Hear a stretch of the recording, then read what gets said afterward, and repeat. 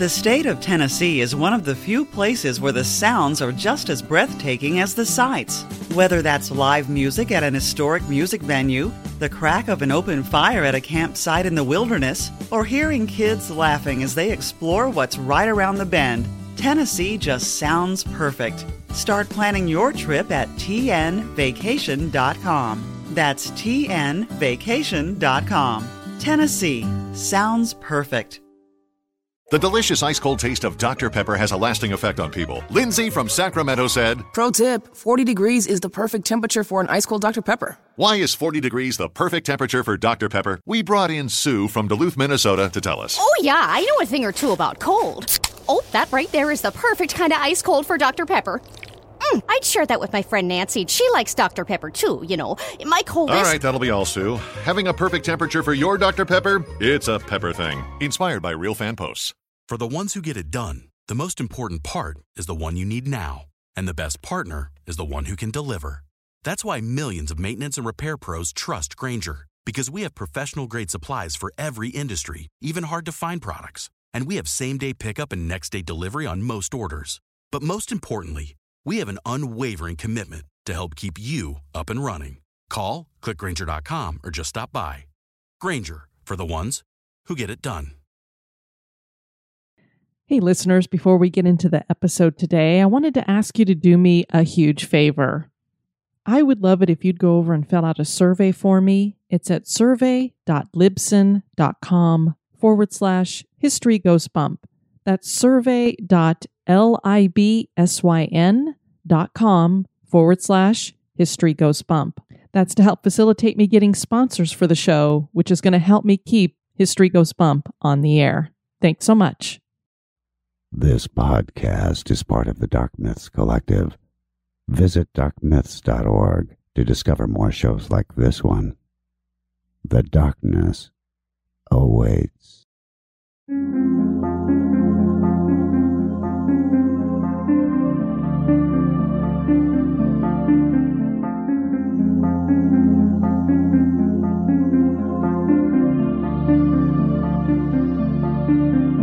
History tells the story of the world and of our lives.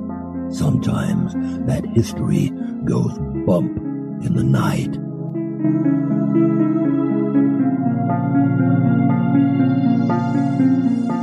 Broadcasting from the center of oddity and the supernatural in Central Florida, it's the History Goes Bump podcast.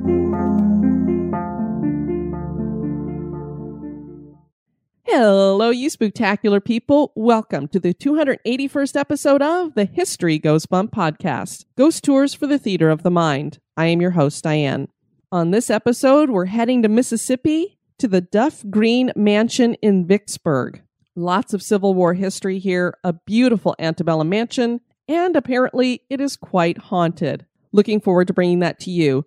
Also, looking forward to bringing to you at the end of the episode, I ran a Patreon campaign, if you will recall, that for people who jumped in and started giving at the $2 and above level and stayed on through October, they would be getting eulogies read by Mort. And he has a few of those he's going to start doing today. The people that we will be eulogizing on this show are the ones who bring you the show.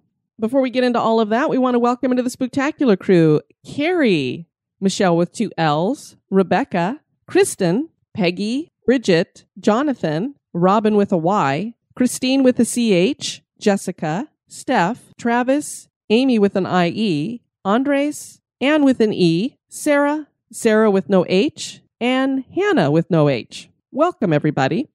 And now, this moment in oddity.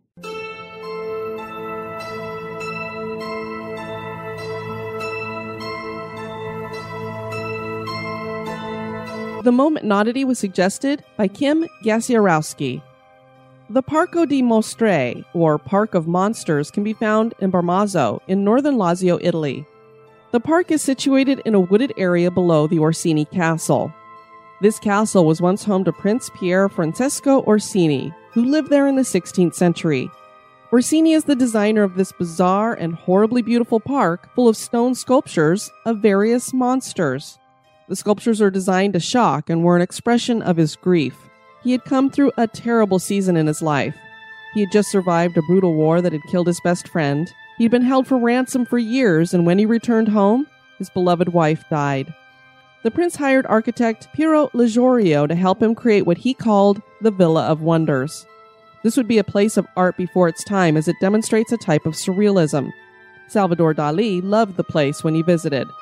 The park took 20 years to complete and was finished off with a temple built for the prince's second wife.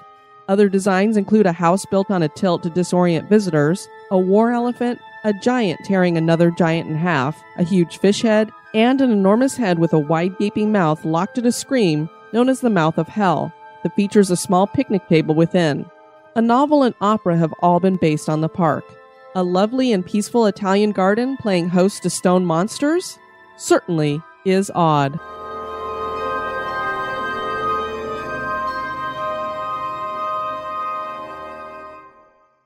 Creepy makes history more delicious.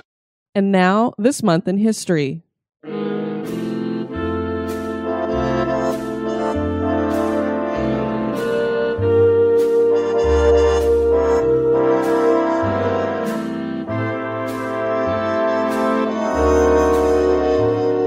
In the month of November, on the 1st, in 1776, the Mission San Juan Capistrano was founded in California. St. Junipero Serra founded the mission as the 7th of 21 missions statewide. The mission was originally intended as a self-sufficient community for Spanish Padres and Native Americans and was a center for agriculture, education, and religion. Over 300,000 people visit the mission annually. But it's not just humans that visit. This is the site of the famous annual return of the swallows. Swallows migrate 6,000 miles from Goya, Argentina to San Juan Capistrano and arrive on March 19th, St. Joseph's Day. This has been happening since the 1930s. The legend of why this happens goes, one day while walking through town, Father O'Sullivan saw a shopkeeper, broomstick in hand, knocking down the conically shaped mud swallow nests that were under the eaves of his shop. The birds were darting back and forth through the air, squealing over the destruction of their homes. "What in the world are you doing?" O'Sullivan asked. "Why, these dirty birds are a nuisance and I'm getting rid of them," the shopkeeper responded. "But where can they go?" "I don't know, and I don't care," he replied, slashing away with his pole. "But they've no business here destroying my property." Father O'Sullivan then said, "Come on, swallows, I'll give you shelter. Come to the mission. There's room enough there for all." The very next morning, Father O'Sullivan discovered the swallows busy building their nests outside Father Junipero Serra's church.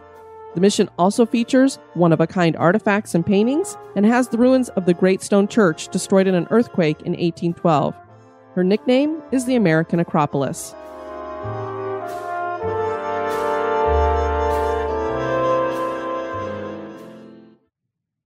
Vicksburg is one of those Civil War-era cities that I long to visit because I love antebellum mansions. The Greek Revival architecture and magnolia trees take me back to an earlier time with hoop skirts embellished with ribbons and elegant carriages riding in the streets. But it was also a dark time of slavery and division in the United States that would lead to the outbreak of the Civil War.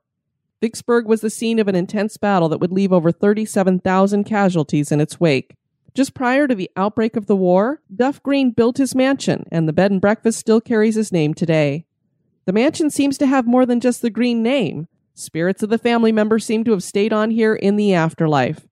Join me as I explore the history and hauntings of the Duff Green Mansion.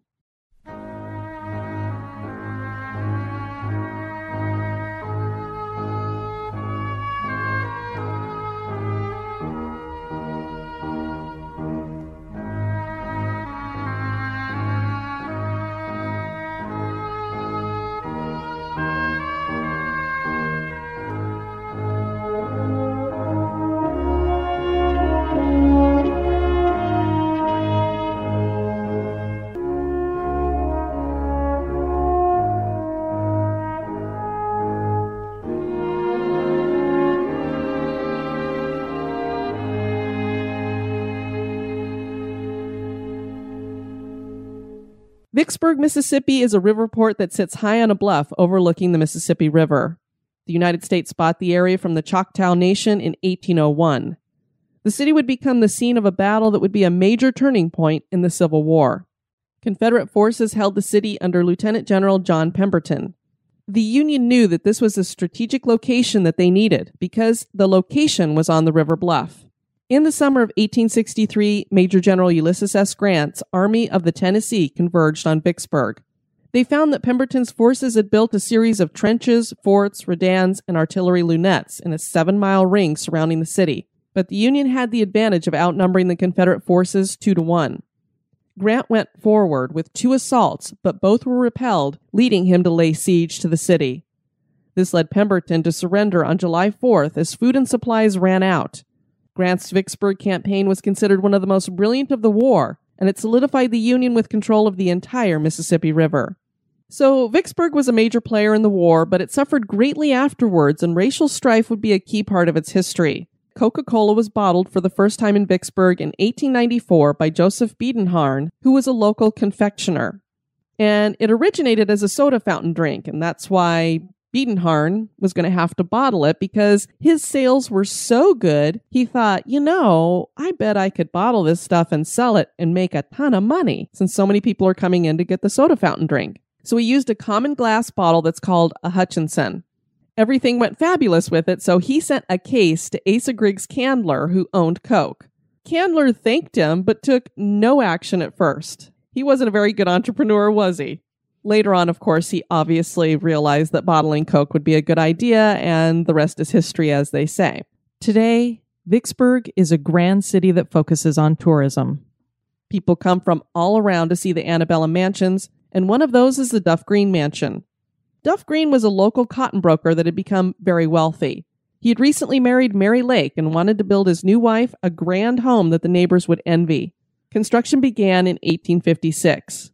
The mansion was built in the Palladian style with 2 large verandas that featured wrought iron embellishments. There were 13 fireplaces, several bedrooms, and a large ballroom. Lavish parties were thrown at the mansion, and both Jefferson Davis and Ulysses S. Grant were said to have danced in the ballroom. Things were wonderful until the Civil War broke out. The siege of Vicksburg that I described earlier brought the battle right to the home of the Greens. 5 cannonballs blasted through the upper floors before Mary was able to hoist a yellow flag, indicating that the mansion could be used as a hospital. Both Confederate and Union casualties were brought to the mansion. The Union took the top floor, and the Confederate forces took the main floor. The kitchen became the operating room, and so much blood flowed onto the floor that the wood is still blood-stained to this day. Several other rooms were used for operating as well, so there are bloodstains throughout the mansion. The Greens needed a place to stay during this time, and they took cover in caves that they had built into the hill outside their home. Mary was pregnant at the time and actually had to give birth to their son in the cave. So much for their lavish lifestyle.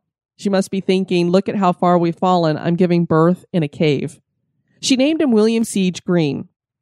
I'm not sure what happened with the Greens between the time the siege ended and when they returned to their home in 1866.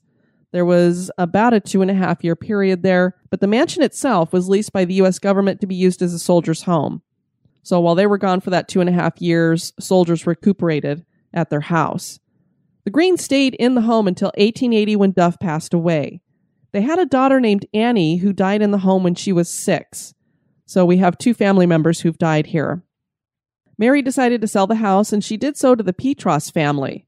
This would begin a time of ownership switching hands and different uses for the house. The Petros family stayed in the house until 1910, and they sold it to Fanny Vick Johnston. She used the mansion as a temporary residence while her mansion was being built. That home is known today as Stained Glass Manor. She moved out and allowed the home to be used as an orphanage for boys. For a time, it also became a home for elderly, destitute women. In 1931, Johnston's heirs sold the property to the Salvation Army, and they used it for 50 years. In 1985, the mansion was sold to Harry Sharp and his wife. The Sharps brought the Duff Green Mansion back to its former glory as they transformed it into a bed and breakfast. The process took 2.5 years, but it is gorgeous inside with polished wood floors, gorgeous chandeliers, and walls covered in historic paint that is very vibrant, very pretty. 27 layers of paint had to be removed for them to get down to the base to add the wall paint that they have on there now. And I don't know this for sure, but I know with most of these old mansions, when they take off the paint like that, what they're trying to do is get to the first color that was there so that they can match it up. So I'm assuming that's what they've done. When they were doing the restoration, they worked a lot with the Historical Society and with the government to make sure that everything looked as it had been in its heyday. The mansion is filled with period antique furnishings. Obviously, nothing is original to the house, but these are antiques that would have been used at the time. And it offers several rooms for guests that include the Dixie Room, the Camellia Room, the Confederate Room, the Magnolia Room, Little Annie Room, the Pemberton Suite, the Duff Green Suite, the Nursery, and Lucy's Cave, which is an apartment that is located under the driveway off the courtyard. And that courtyard is made out of all brick, and there is a pool there as well. Something the bed and breakfast does not keep a secret is that it also hosts ghosts. So when you go on their website, they will tell you that they have ghosts at this place. The owner, Henry Sharp himself, has seen ghosts. He told the Vicksburg Post, "I've seen the ghost of Mary Green floating in the entrance of the doorway, plain as day." The cook has also seen the apparition of Mary and describes her as a beautiful woman with flowing blonde hair. She told a local television station, "I was standing there over the stove stirring my grits, and I felt this rubbing on my shoulders. I thought someone had walked in behind me, teasing me or something like that. But I looked back, and there wasn't anyone there. Then I knew it was Mrs. Green." This apparition has been seen most of the time wearing a green antebellum dress. The cook also came in one morning and heard music coming from the ballroom. When she looked inside, she saw a ghostly couple swirling about the floor. She believes that it was the Greens. A female spirit has been seen looking out a window in the dining room who could also be Mary Green.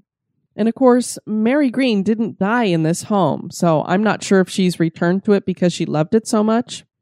Little Annie, who died in the house when she was 6, still seems to be here. Her apparition is seen and heard running up and down the staircase, and the sounds of a child playing with a ball have also been heard. The owner of the mansion, Mr. Sharp, had a 1.5-year-old granddaughter named Lydia. She was in the ballroom with him one time, and she kept glancing over at a corner in the room, and she was saying, "Gaga ball, gaga ball, gaga ball." Mr. Sharp said gaga was Lydia's word for baby. Did she see little Annie in the corner playing with a ball? Say goodbye to your credit card rewards. Greedy corporate mega stores, led by Walmart and Target, are pushing for a law in Congress to take away your hard-earned cash back and travel points to line their pockets. The Durbin-Marshall credit card bill would enact harmful credit card routing mandates that would end credit card rewards as we know it. If you love your credit card rewards, tell your lawmakers, hands off my rewards. Tell them to oppose the Durbin-Marshall credit card bill. Hey, Billy, why don't we tell them what we're about, man? So we're here to welcome you to the Madhouse Chronicles. It's a talk show with myself, Billy Morrison. And me, Ozzy Osbourne. This man, Prince of Darkness. And we watch and react to the maddest internet clips. What do we discuss, Ozzy? Drugs, rock and roll, aliens, all that kind of shit. Drugs, rock and roll, aliens, and all that kinds of shit. Come and join Ozzy and myself. Visit osbornemediahouse.com to get special access to... Come on! What do you say? Do you think it's the wildest show on the internet? Oh. And then a 3-year-old guest kept making motions like he was throwing a ball in the ballroom. And when his father asked why he kept doing that, he responded that he was throwing the ball to Annie. This is really peculiar because we have a child seeing something that nobody else is seeing and apparently playing with a ball that nobody else can see. Could he see the ball? Was he feeling the ball? Did it look like there was a ball in his hand? How does that happen? That just blows my mind. I want to know more about that. But obviously, there is no more to know. And this being a 3-year-old guest, I'm sure he doesn't even recall having this experience or what happened. But I would love to know if he really thought that he had a ball in his hand and was really playing with it. And the other key thing we have here is not only did he see Annie, but she obviously was talking to him since he knew what her name was. The most seen spirit belongs to a Confederate soldier who lost his leg. He's seen most often by the fireplace in the Dixie Room, standing by the mantel or sitting in a chair, and he just looks straight ahead. So either doesn't like to interact with people or it's not an intelligent haunting. A policeman captured the figure of a soldier sitting on the front steps. I'm not sure if this is a different soldier because the description that I read didn't say that there was a missing leg, so this could have been another soldier, and I don't know if it was Confederate or Union. Obviously, a ton of them died in this house. It's possible we have multiple soldiers hanging out here as apparitions. And a little side note about the amputations that took place at this house.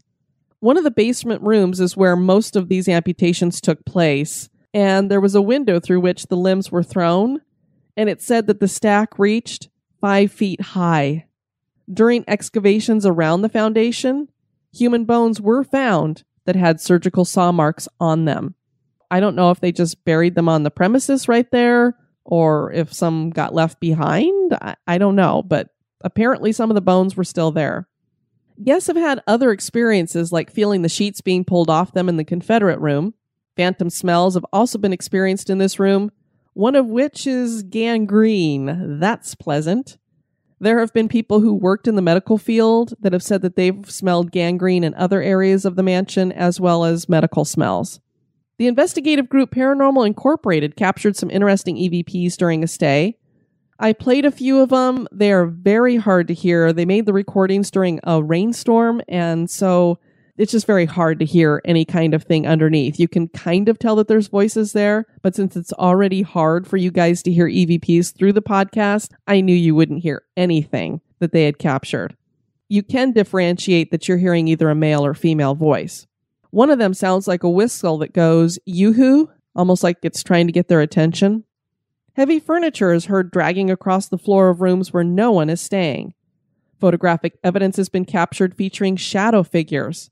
Employees claim that hardly a week goes by that they don't have something strange happen or see something out of the corner of their eyes. Some guests have even claimed to see angels and a pair of undertakers. Only 2 guests have ever left the mansion unable to stay because of the haunting activity, and that seems to indicate that the spirits here are not malevolent. The mansion is beautiful inside and out. Could it be that Mary Green's love for her former home has brought her spirit back? Did she come back to join her daughter Annie in the afterlife? Did the trauma of the Civil War leave the spirits of some soldiers here? Is the Duff Green Mansion haunted? That is for you to decide. Absolutely gorgeous home. I encourage you to check out their website, duffgreenmansion.com. The breakfast that they offer is a sit-down affair, 3 courses, and one of the specialties is the cheesy grits that they make. So I would highly recommend staying there. I would love to stay at the Duff Green Mansion one day myself. I want to encourage you guys to check out the website at historygoesbump.com. And if you'd like to send me some feedback, you can do that at historygoesbump@gmail.com. I received an email from Mary, who contributed one of our ghostly tales that we had on the Halloween special. And she just wanted to correct some factual errors on her part. And she is the one who stayed at the Crescent Hotel and had some experiences there. In it, she had said that the Crescent Hotel was a tuberculosis hospital. It was actually a cancer hospital, and it was ran by a doctor who claimed to have a miracle cure. It was still a very sad chapter in the history of the hotel. She said she knew it was cancer, but for some reason, tuberculosis stuck in her head. And I said, well, you know what? I did the Crescent Hotel in an earlier episode, and I didn't even catch that. No, wait, it was a cancer hotel. So we both missed that. And so she just wanted to make sure that we got the facts straight on that. So thank you for pointing that out to me, Mary. And then I also heard from Rosie, and she had posted, and I also heard from Rosie. She said, I hope you had a fantastic Halloween. I really enjoyed the episode you did last week on hitchhiking ghosts, and the story about the covered bridge and the prisoner struck a real chord with me. I come from a city in West Yorkshire called Wakefield, and we've had our own ghost story attached to one of our bridges. Chantry Bridge over the River Calder was built between 1342 and 1356. It has the Chapel of St. Mary in the center of it built over the river, which sounds absolutely gorgeous.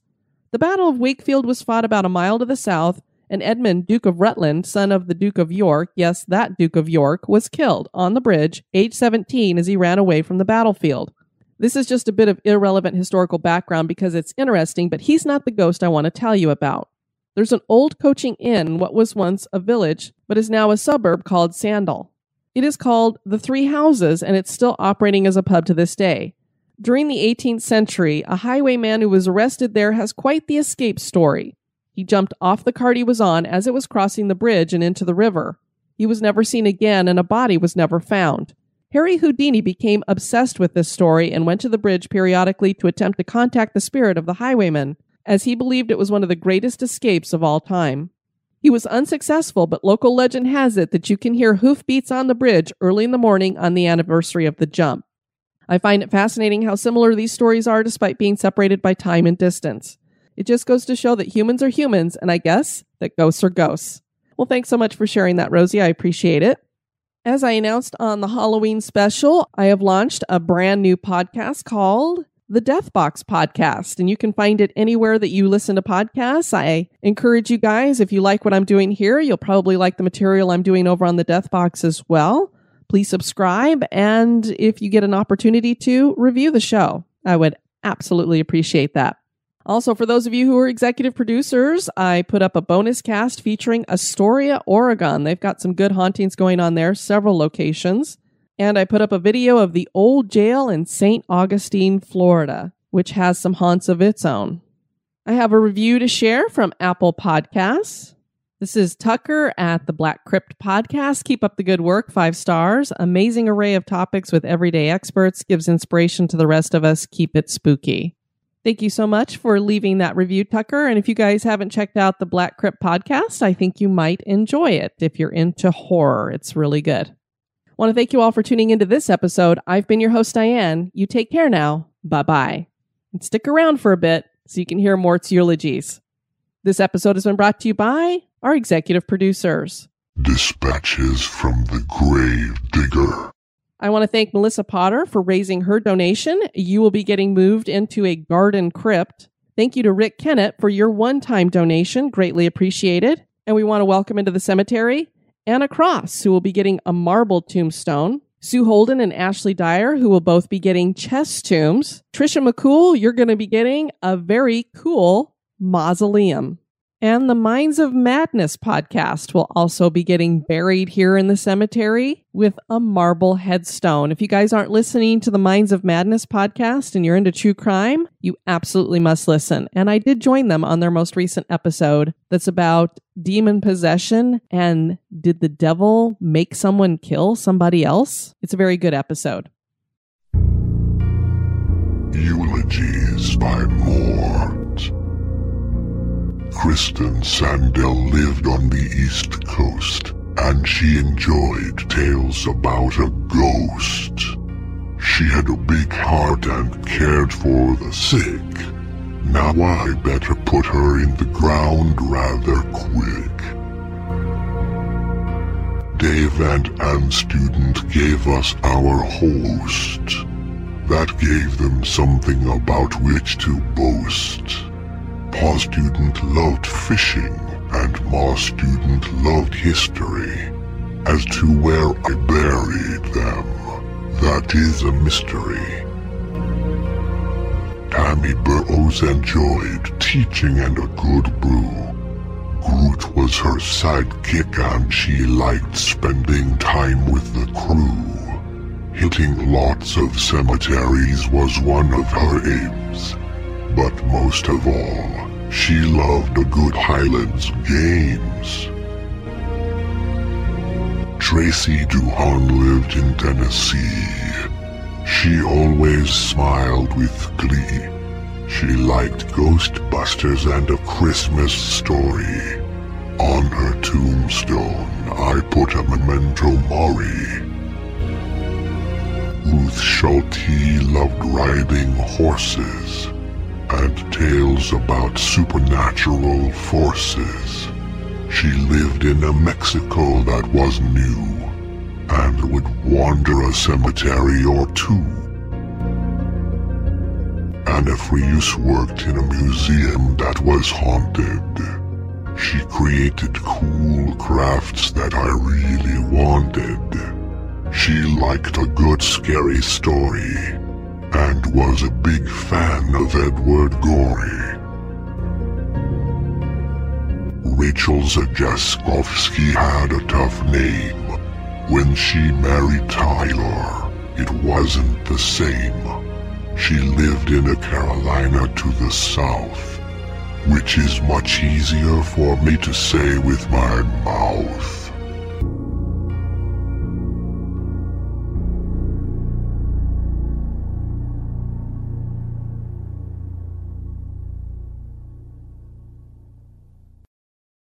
Fan of the show? Subscribe to the show on iTunes, Stitcher, or your favorite podcast catcher. We would greatly appreciate your review at iTunes as well to help the show grow. Thank you.